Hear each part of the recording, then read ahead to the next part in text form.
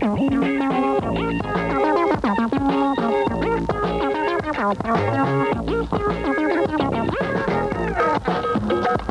Heart of the Matter, an open line, open forum telephone talk show, spotlighting issues of concern to people in every walk of life. To participate in the discussion, call Metro 445-1040 or Metro 445-1155. When you call the Heart of the Matter, please give your first name and turn down your radio.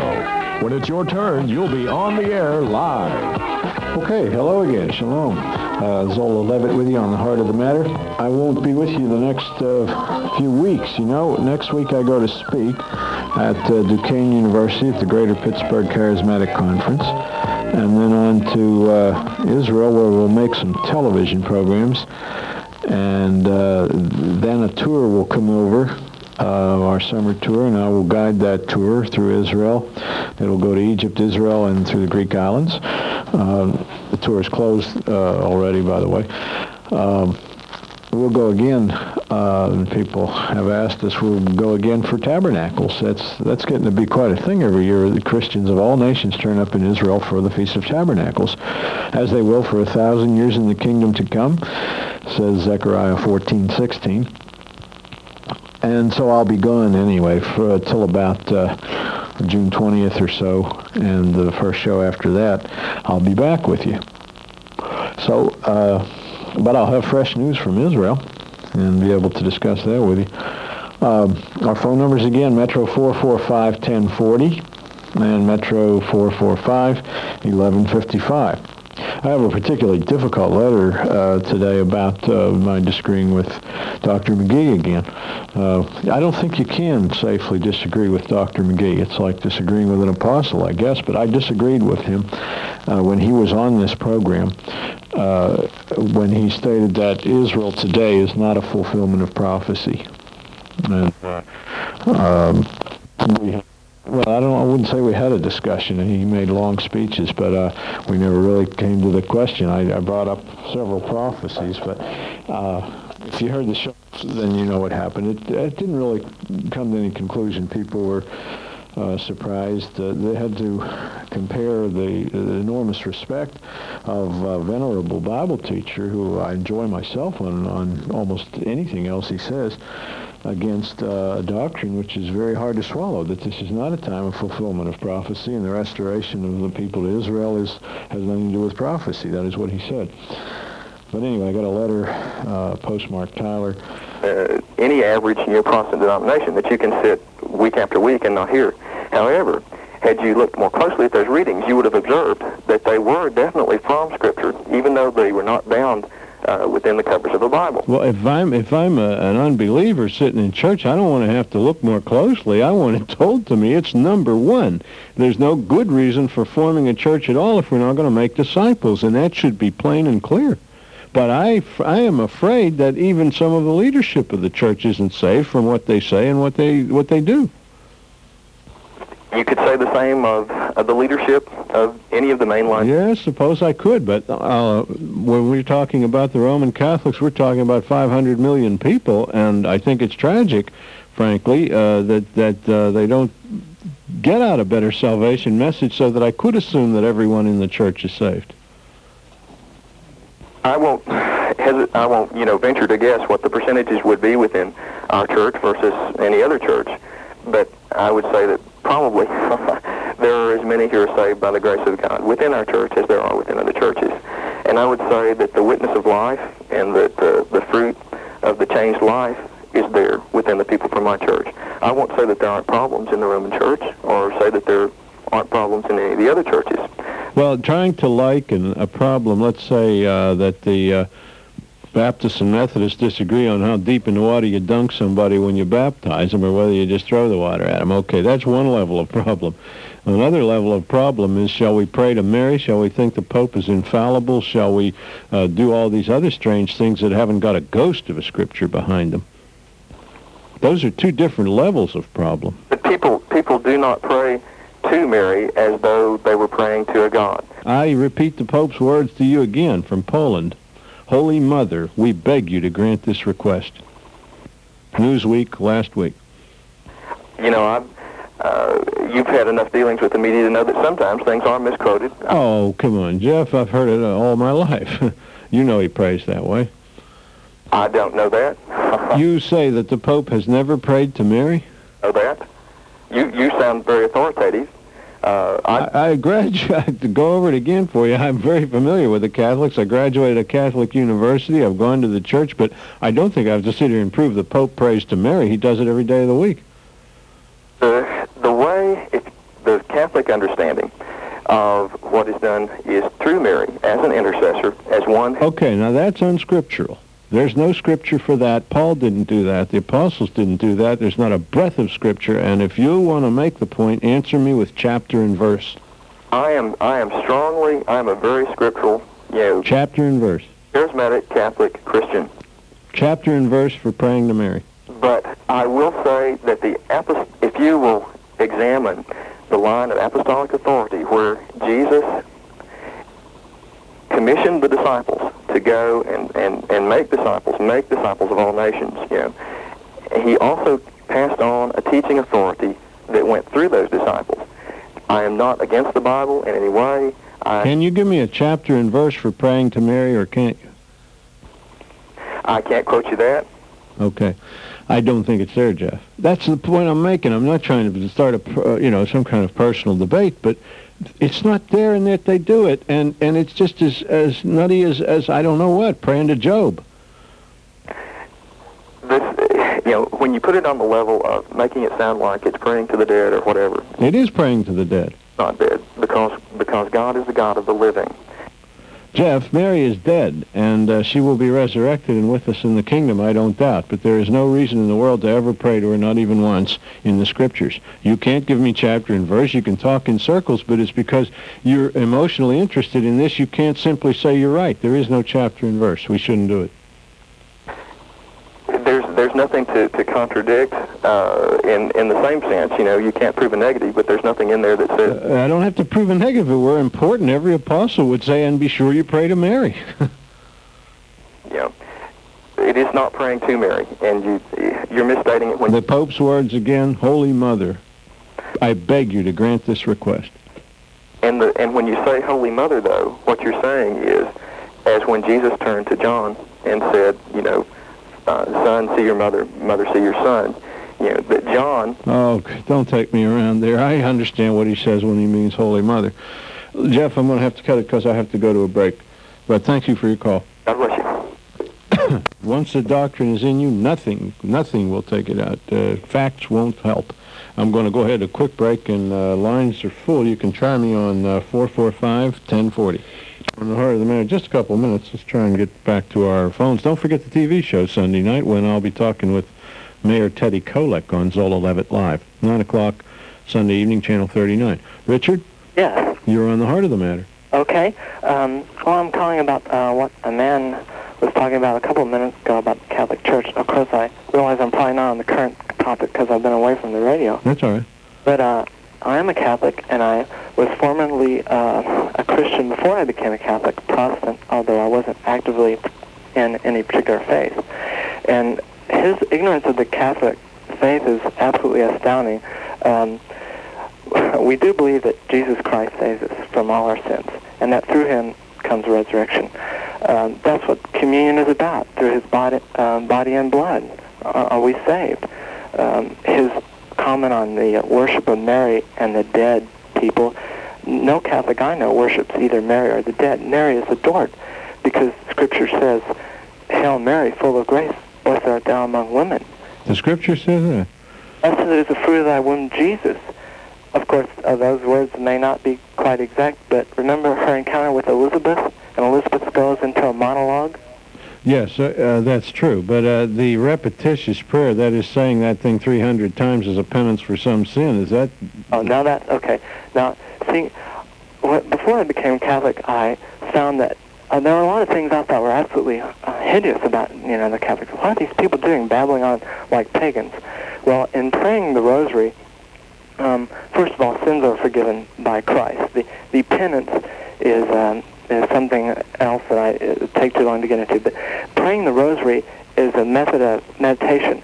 And as you're saying these prayers, you meditate on the events of Christ's life. For instance, his death and his resurrection, his birth. It's not a mindless. As a matter of fact, it's an excellent way to become closer to Christ, because you're in a left field thinking. Oh, goodness, Richard. I don't know if I buy it. I mean, the constant repetition of the same phrase is what they do in transcendental meditation. It puts the mind to sleep. Well, I mean, that's just a human physiological fact. it's not intended for that. And No, but it's like a mantra. To repeat and repeat the same formula over and over again is to put the mind to sleep. And it's nowhere in the Scripture is it said to do that, and in fact it says to avoid vain repetitions. vain repetition, right? Well, that's not my main point. His idea that we aren't Christians and we don't accept the body and blood of Jesus Christ as saving us, and his dying for us is just, appalls me. And his ignorance of the Mass. If you really look into the Catholic faith, you find out that Catholics are Christians after all. That's all I wanted to say.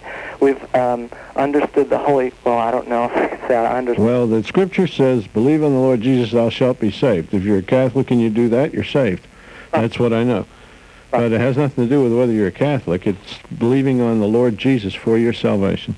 And otherwise, I could sit here all day, one Catholic after another. Now a guy will call and say, I am appalled by Richard's lack of knowledge. And the reason, you don't have a lack of knowledge, and neither does Jeff. It's just that the Catholic Church varies not just from village to village, but from block to block in what they think. This has been my experience. It certainly does, and that's too bad. I'm afraid this fellow's... I don't want to personally deride him. And the next guy's going to get you. I know. I don't want to start that. If we'd get back to the Bible instead of what papal pronouncements we like and so on, then the church would all be the same, and then there would be no complaint. Yes, but how do we get that? Just buy a Bible and start to read it. It works for the Baptists, and then it works for the ones that use it.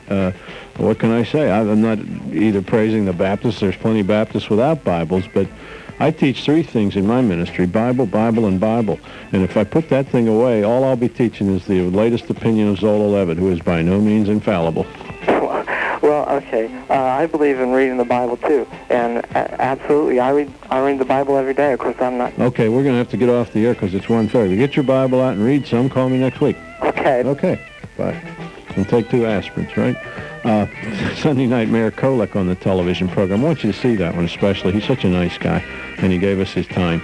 9 p.m., Channel 39 on Zola Levitt Live. Till we talk again, Sha'alu, Shalom, Yerushalayim. Pray for the peace of Jerusalem. The views and opinions And get along. So it probably works better on a farm than it does in a country.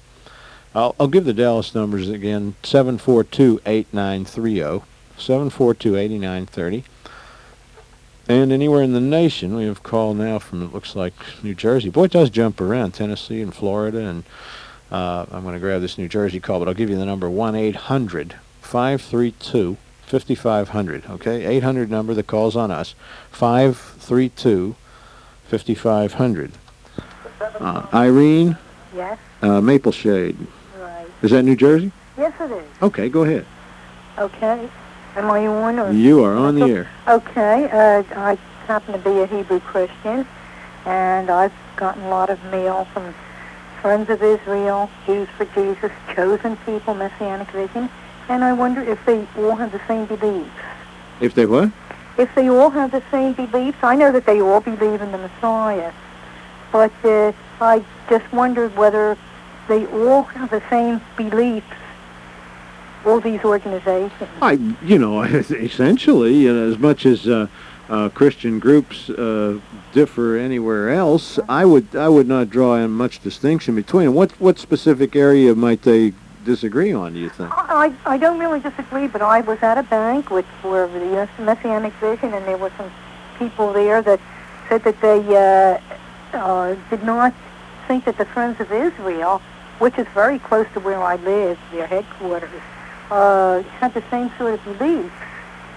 And I felt that they do, but I was wondering whether they do or not.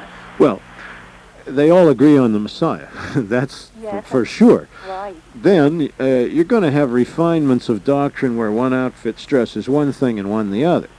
Jews for Jesus is very evangelistic, as I know them. Friends of Israel are scholarly and publish good tracts and literature, which I've read myself. American Board of the Missions of the Jews, the same way. periodicals and publications and evangelism. But, you know, in Christianity, you have to live with the fact that the Bible is a 1,000-page book on which people differ. And if you look at the whole Gentile Christian community, it is very fractional. There's 300 American Christian denominations. They all disagree on you know, what is baptism for and what should you pronounce over the person, and do you dunk them all the way or just throw the water at them and stuff like that. Yeah. That's just the way people treat Christianity. And among the Jewish people, which is a smaller community, it's going to be little differences too. I don't know what they are, but I wish they weren't there, and really we should work against that. Well, I guess I feel the same way you do. I just, you know, I support all of them, and I read all their magazines, and I've been to banquets given by them, and they all seem pretty much the same. But when I went to a Messianic Vision banquet, I noticed that some of the Hebrew Christians had the yarmulkes on. So I thought that maybe they were stricter Jewish people than some of the others. I see. Yes, there is that difference among the Jewish Christians. The yarmulkes, for the benefit of our listeners, are the black skull caps. They don't have to be black, but skull caps that the Jewish people wear when they pray. Some Messianic Jewish groups wear Jewish garb and so forth, emphasizing not particularly their Judaism, but to make the Jews they witness to feel comfortable. Others say, no, that's not it. There's neither Jew nor Greek in Christ, so we're not going to wear that stuff anymore. But look, it's not important.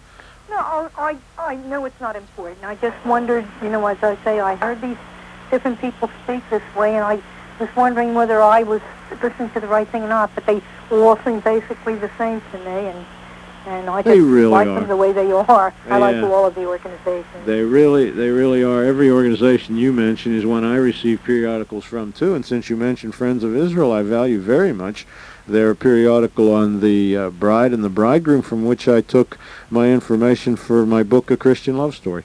I find them all valuable and good friends, and I won't say there are no differences and no arguments. They're all still in the flesh, but nothing that should bother us. Okay, fine. Okay, Irene. Thank you. Are you a Hebrew Christian too? Yes. Oh, praise the Lord. Okay. Thank you. Okay. Shalom. That was Maple Shade, New Jersey. Well, we get some calls from towns with very interesting names, don't we? Like, for example, nobody's heard of them before. Let's go ahead and take a quick break. I'll be coming back to June in Dallas. Line 7's taken nationally, but otherwise on the nation, call me at 1-800-532-5500.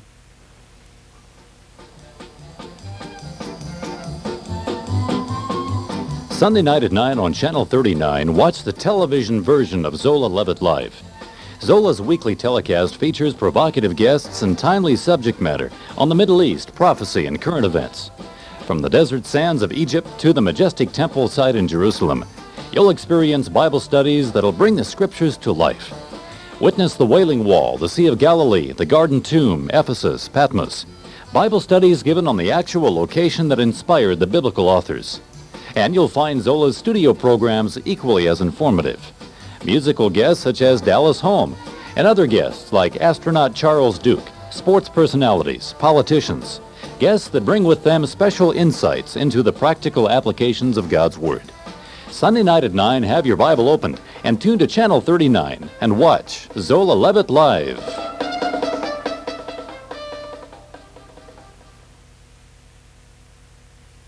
Okay, back on the Heart of the Matter, and I have some Dallas lines. You know, Dallas people, I said the Heart of the Matter. That's another radio program I do, and I knew it was bound to happen. This is Zola Levitt Live. We do get to the Heart of the Matter, but on Zola Levitt Live. The Dallas lines aren't being much used tonight, and Dallas people are funny that way. Then they think, well, all these national people need to call, and Dallas hospitality being what it is, they sit back and they don't call. But you can go ahead and call. Please be my guest, 742-8930, 742-8930. And look, when you call the show, if the line is ringing, hold on. We're here. We can't get to every line. We have a whole nation full of telephone calls, but it might take 10 or 15 or I don't know how many rings till we get you. Then you've got a line.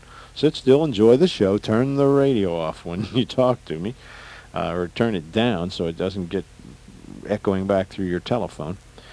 But hold on if it's ringing. If it's busy, of course, you have to dial again. But once it's ringing, hold on to that line. All right. Going to Dallas now. June. Yes. You're on the you're on the Zola Levitt Live. All right. All right. My question is, during at the rapture, Yep. when the saints go up, Uh-huh. the lost people that are left on earth. Now, I realize that 144,000 Jews will be saved Yes.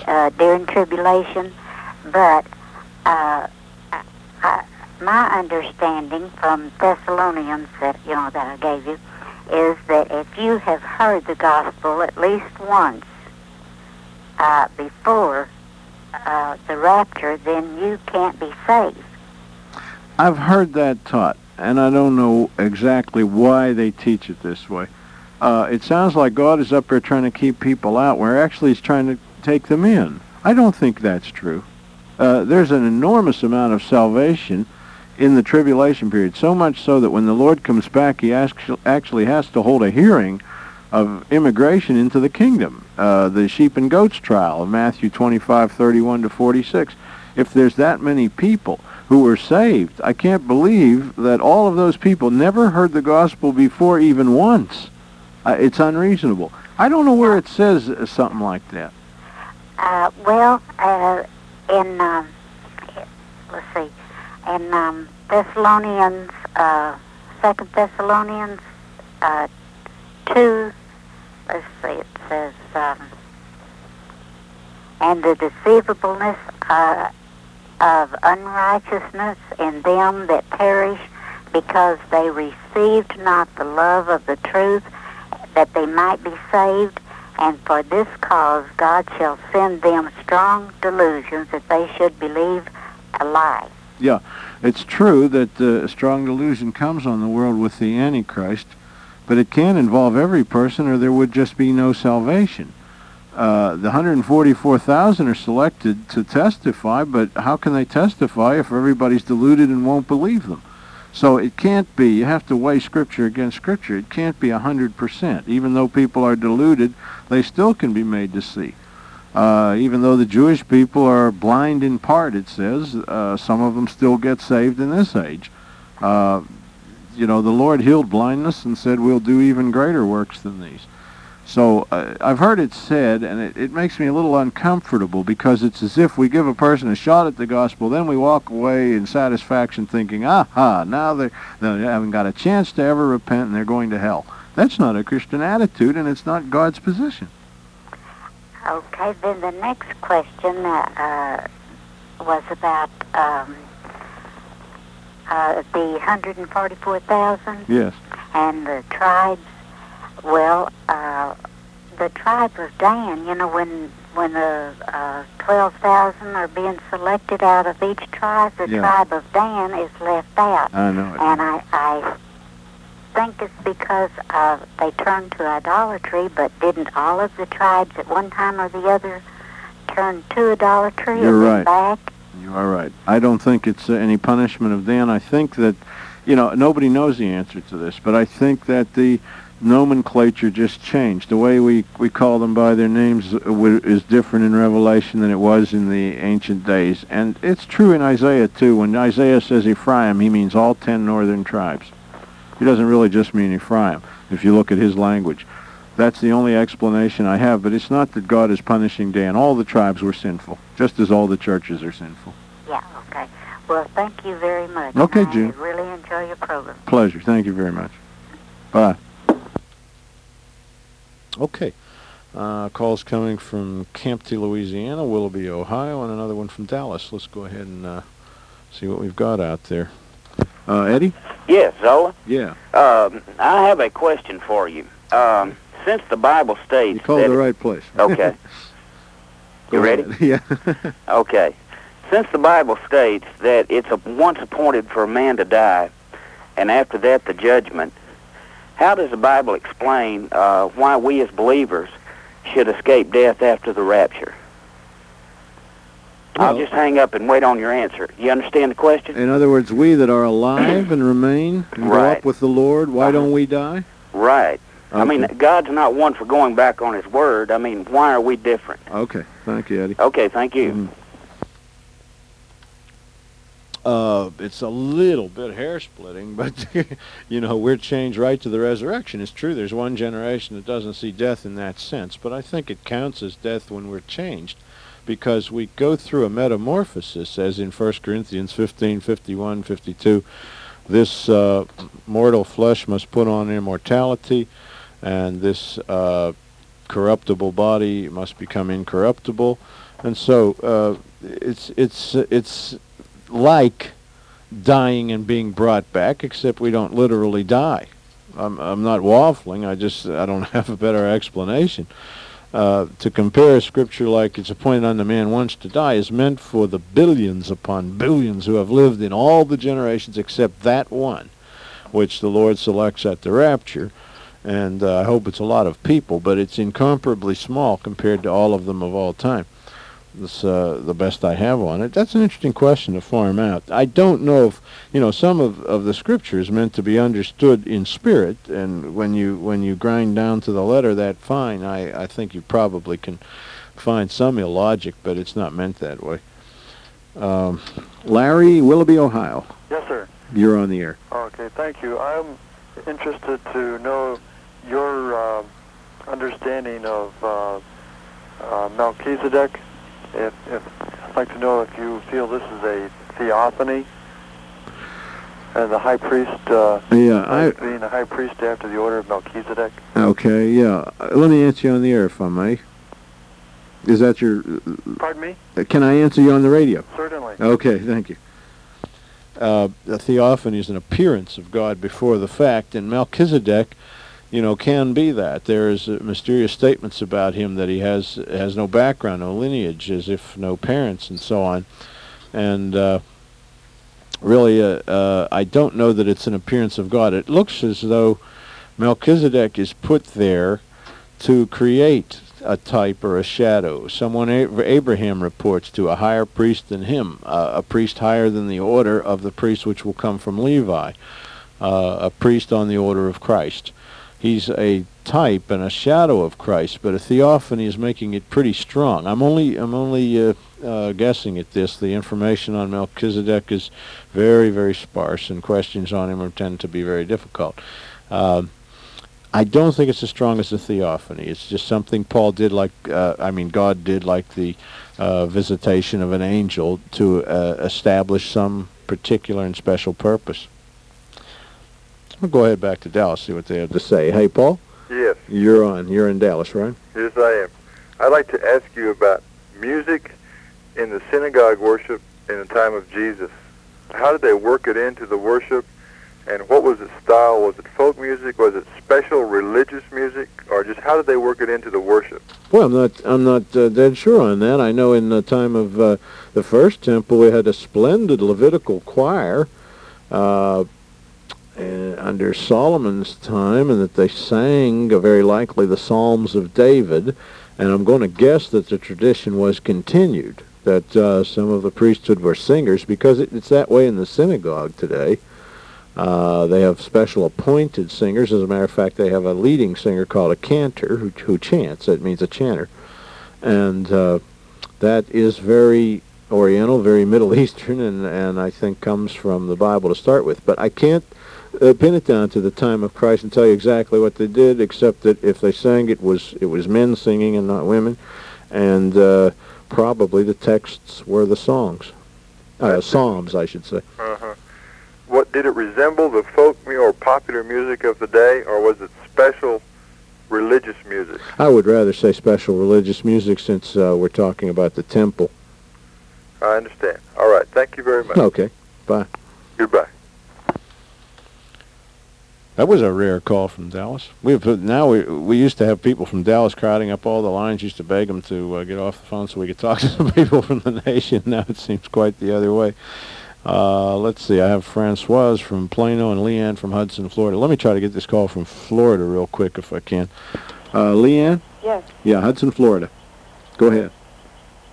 Hello, Brother Zola. Yeah.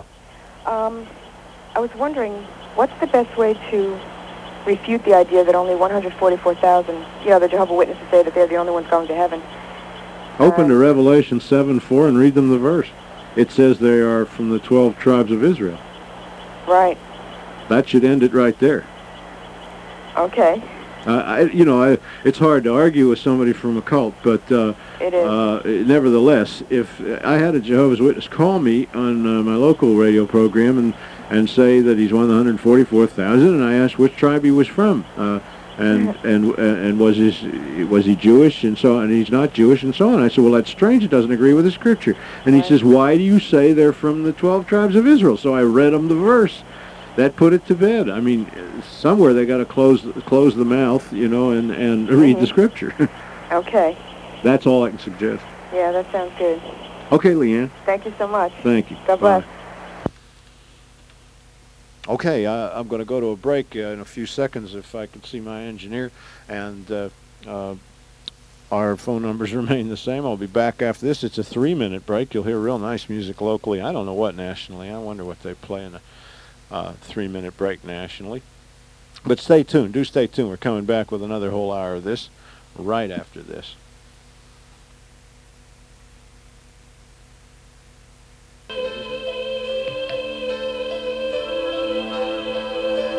Whom have I in heaven but you?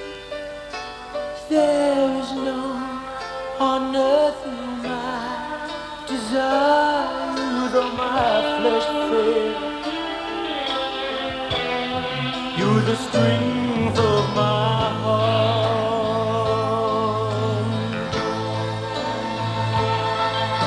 and as for me, ooh, drawing near to you, oh Lord, is good for me.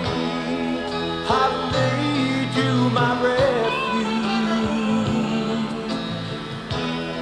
You're the strength of my heart.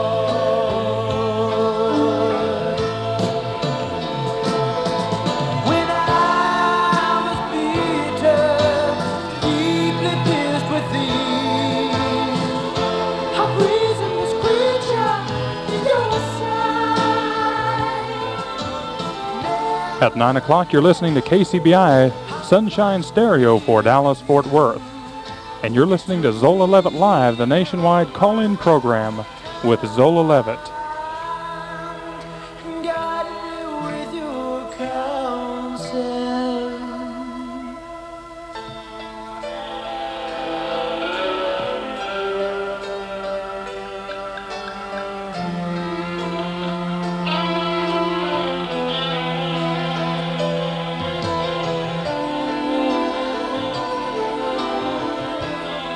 You're the strength of my heart.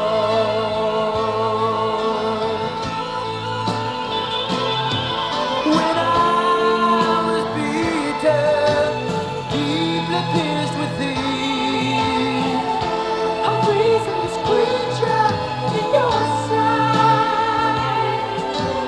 Nevertheless, I'm constantly with you.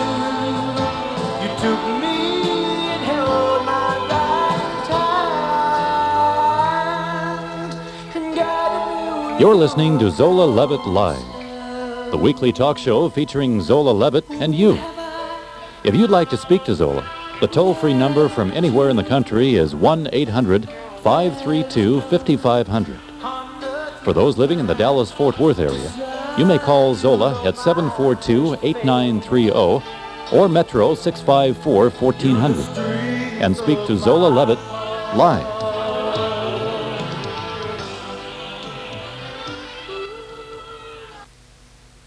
Okay, back on Zola Levitt Live. And our phone number is Dallas 742-8930. Indeed, all those lines are full right now. The national line's 1-800-532-5500. That's a toll-free call. It's on us. Just dial an 800 number, 532-5500. All right, I'll tell you what, we'll have a momentary... you know what happened? All the people called during the break, and you may do that. That's fine. The engineer will hold the calls in the order they come, but is not as yet posting your names. So I'll review again. We're offering Satan in the Sanctuary tonight, which is a book on the Tribulation Temple. We haven't had too many questions on that. That was in the teaching half hour. If your station is one that comes in halfway through the show or after the opening half hour, then we taught tonight on the possibilities of Israel rebuilding the temple, and the fact that my book on that subject, Satan in the Sanctuary, is in a revised edition, simply because it was written in 1973. It's only 10 years later, and we have no, we have reason to write a whole nother, well, not a whole nother book, but a revision. So many things have happened since then. A minute. Go ahead, please. You're on the air. All right. My name is Francois. I'd like to know if it's a logical scenario that it would be a limited nuclear war in the Middle East before the attack of Russia against Israel, like attacking, like Israel would be attacked by Syria, Iraq, and Libya, and some country like this, and then would retaliate with nuclear. Then, therefore, then would be a lull, and between that, there would be the Antichrist would come in.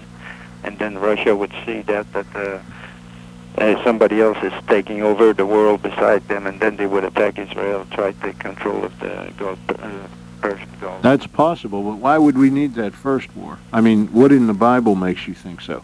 Yeah, and in Joel, they're talking about pillar of smokes and everything, and the desolation of Lebanon and Egypt and Syria, completely desolate for forever.